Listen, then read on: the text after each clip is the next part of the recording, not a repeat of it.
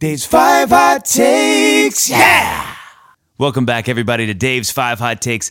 I am really glad you guys are back. Today, we've got some steaming hot steaming hot? I wish I hadn't said steaming hot. They are hot. They are. We got some hot takes. It's a fun day of takes. Take day.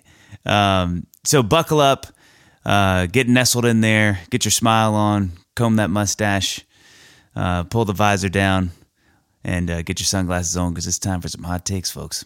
Hot take 1. I'm coming in hot because this one really boggles my mind. I mean, I think of all the things in music that really, I have to sit with and sort of reconcile myself to, is this crazy fact that singers and songwriters who wrote their songs, so like the Beatles or Stevie Wonder, or the list is literally never ending, but the archetypes of songwriting to me will never be able to enjoy their songs like we enjoy them. And here's what I mean by that. And I can attest to this from my experience, and I think this is universally true. I really do. I think when you have created something, you always see yourself in it, you see the cracks in it, and it's just not, it can't be enjoyed because you made it. You know, it's like you're always going to have some view of this piece of music that's different than everybody else. And it makes me so sad to think that Paul McCartney can't sit and listen to Yesterday and be absolutely floored like we can. Stevie Wonder can't sit and listen to, any of his songs. I mean, any of these artists can't. Elton John, Billy Joel with New York State of Mind, whatever the song, She's Always a Woman. Songs that would wreck you and I will sit and listen to and just be, in tears.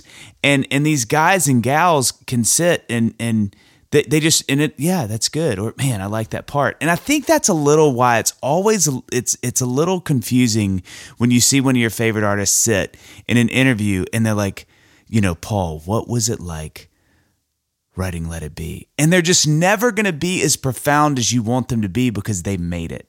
But you ask me about that song and I'm going to talk to you for hours about how profound it is or what it's done to my life or what I think about when it's played. And that just blows my mind. When you've created something, you know it, you view it differently, and you'll never be able to see it like others do, which is this sort of grace, I think, from God in a weird way, maybe, that you will never be hyped on our own juice, which I've never said that phrase before. Dave's 5 Hot Takes, hyped on our own juice. But it's the truth, and I think it'll really affects me when I think about people, especially in interviews when they're commenting on their own art, why it never seems they're as excited about it as I would be. It helps me understand that and why I think that's true. Hot take 2. So I love weird bridges. That includes Bo. It includes the one to Terabithia and the one over Troubled Waters. I'm sorry. Dad jokes abound and we're having lots of fun. One of my favorite bizarre weirdo bridges in pop music history is Say You, Say Me by Lionel Richie. This song is so straight ahead, and you just know exactly what's happening. Say you, say me. You're like, yeah, I get it. They're together naturally. You get it. And then the bridge does a couple things. First of all, it jumps 25 beats per minute in tempo. From 63 to 98. That is from like a slow song to arguably a fast song. 25 beats per minute. And then it slows back down after the bridge, back to 63. So it's like, hey, here's a little fun offshoot. And then we're back. We're back in the main tributary to the main river there. And that was weird. I wish I hadn't said that. And not only does it do that, but it does this weird sort of pseudo weird key change where it goes from there, say it together naturally, and then it goes, oh yeah,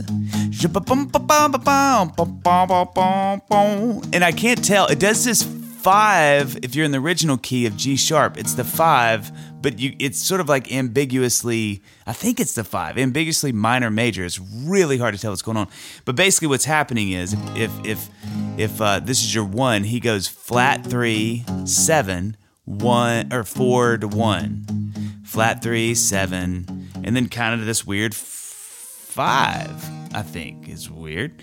And then back flat 3, 7, 4, 1, and then he goes flat 3, 3, 3, 3, 4, 4, 4. Say you, forget my terrible singing, say me. Isn't that crazy? So the way key changes in, he sort of hangs on the 4 or the flat 3 up to the 4. goes to the 5, back to the original key of G sharp. It's such a cool, weird moment in pop music that everybody was like, yeah, killer, love it, who cares? And it works for a lot of reasons, but one of them is because it's actually really super poppy. But that little, it's just, everything about that bridge is so bizarre. It'd be one thing if they just did the tempo change, it'd be another if they did that weird key change.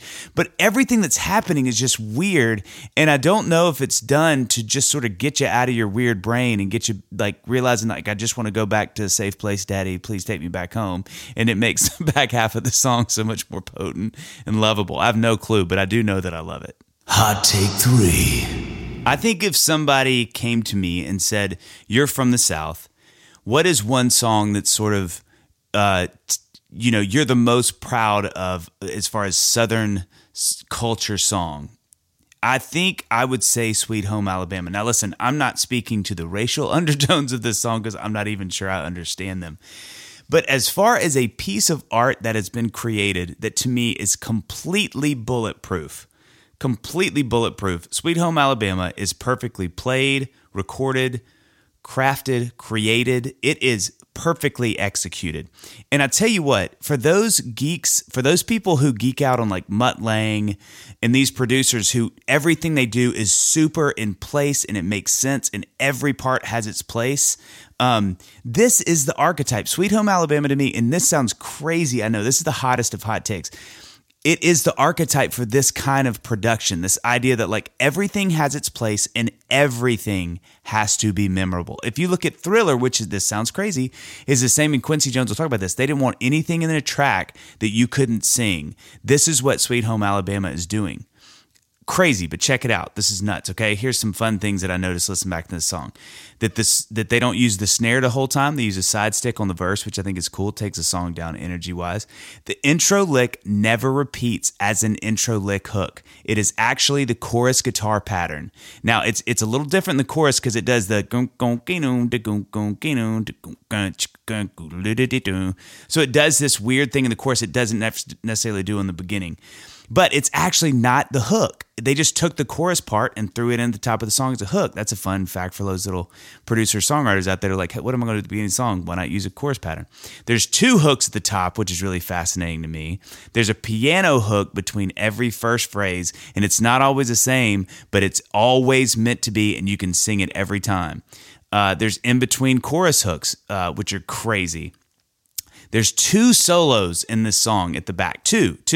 There's a piano outro hook that's not a solo. So much of this song, there is no wasted space. There's no fat. This thing is trim and slim and ready to rock as a song can be in a time where you couldn't edit the crud out of things to make them right. You had to play them. And I think that's what's so crazy about this band is they're a Southern band who's kind of got this image as, sort of vagabonds and long hair and we don't care and we're Southern, but their commitment to sort of execution and perfection is incredible and is on display in this song. And I challenge you to go listen to this song and really pay attention to what's happening because there is no wasted space in the way that they use these parts and how I bet you if you know that song at all, you can sing every hook of every instrument in that song. It's pure genius. Hot take 4. So this one is a tricky one. This one makes me laugh, I have to admit. So I grew up listening much more to Bobby Brown than I did Led Zeppelin, which I know is a shocker to people.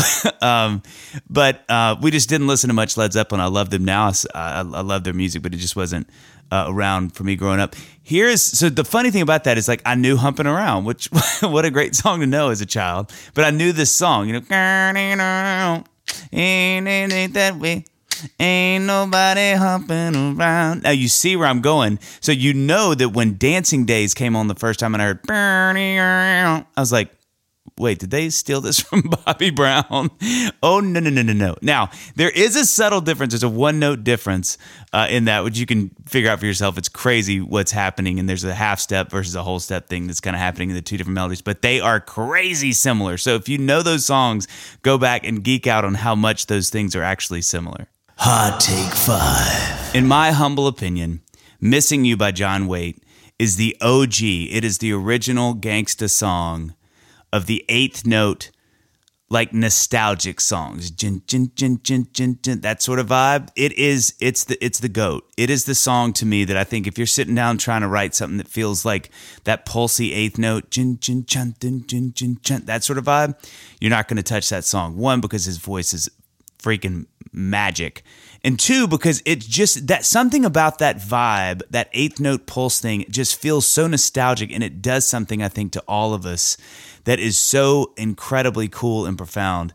And I think that song is the greatest. I mean, when I was writing Until You, that song was absolutely what I was thinking about. I even think of songs like She Will Be Loved and how it sort of has that pulsy thing, not quite as much as Missing You. But I think all of those songs that sort of feel like, kind of brooding, pent up, angsty sort of singer-songwriter rock songs that sort of just feel super straight ahead. You don't have to think. You turn them on in your car at night, you roll on the windows, and you just go, and you're feeling it. It doesn't take a lot of thinking to understand. That song to me is the best of those. Two fun facts about John Waite. One, he was in the band. Bad English. That sang another one of my favorite songs, maybe one of the most nostalgic songs of my childhood, When I See You Smile, which, isn't that a fun fact? He was a singer in that, but even more of a fun fact, guess who wrote When I See You Smile? Diane Warren. Diane is everywhere. You can't get away from her. Before I go, quick heads up here. If you like what you hear, you might like what you see, which always feels weird to say. So follow me on socials. You can find me under @DaveBarnesMusic. Also, make sure to hit that subscribe or follow the podcast. And rate if that's an option. Because a 5-star rating means my wife will let me have those self-inflating Nikes from Back to the Future finally. Well, we did it, guys, didn't we? We made it through another episode of Dave's 5 Hot Takes. High five. Okay. Oop, I missed. Thank you guys so much for hanging, listening, loving the 5 Hot Takes. And I feel like we learned a lot on this episode, but I'll tell you one thing we didn't learn. That George Michael and Bryan Adams were going to be a duo, but their manager said there were too many first names. So... we'll see you next time on Dave's 5 Hot Takes. Yeah!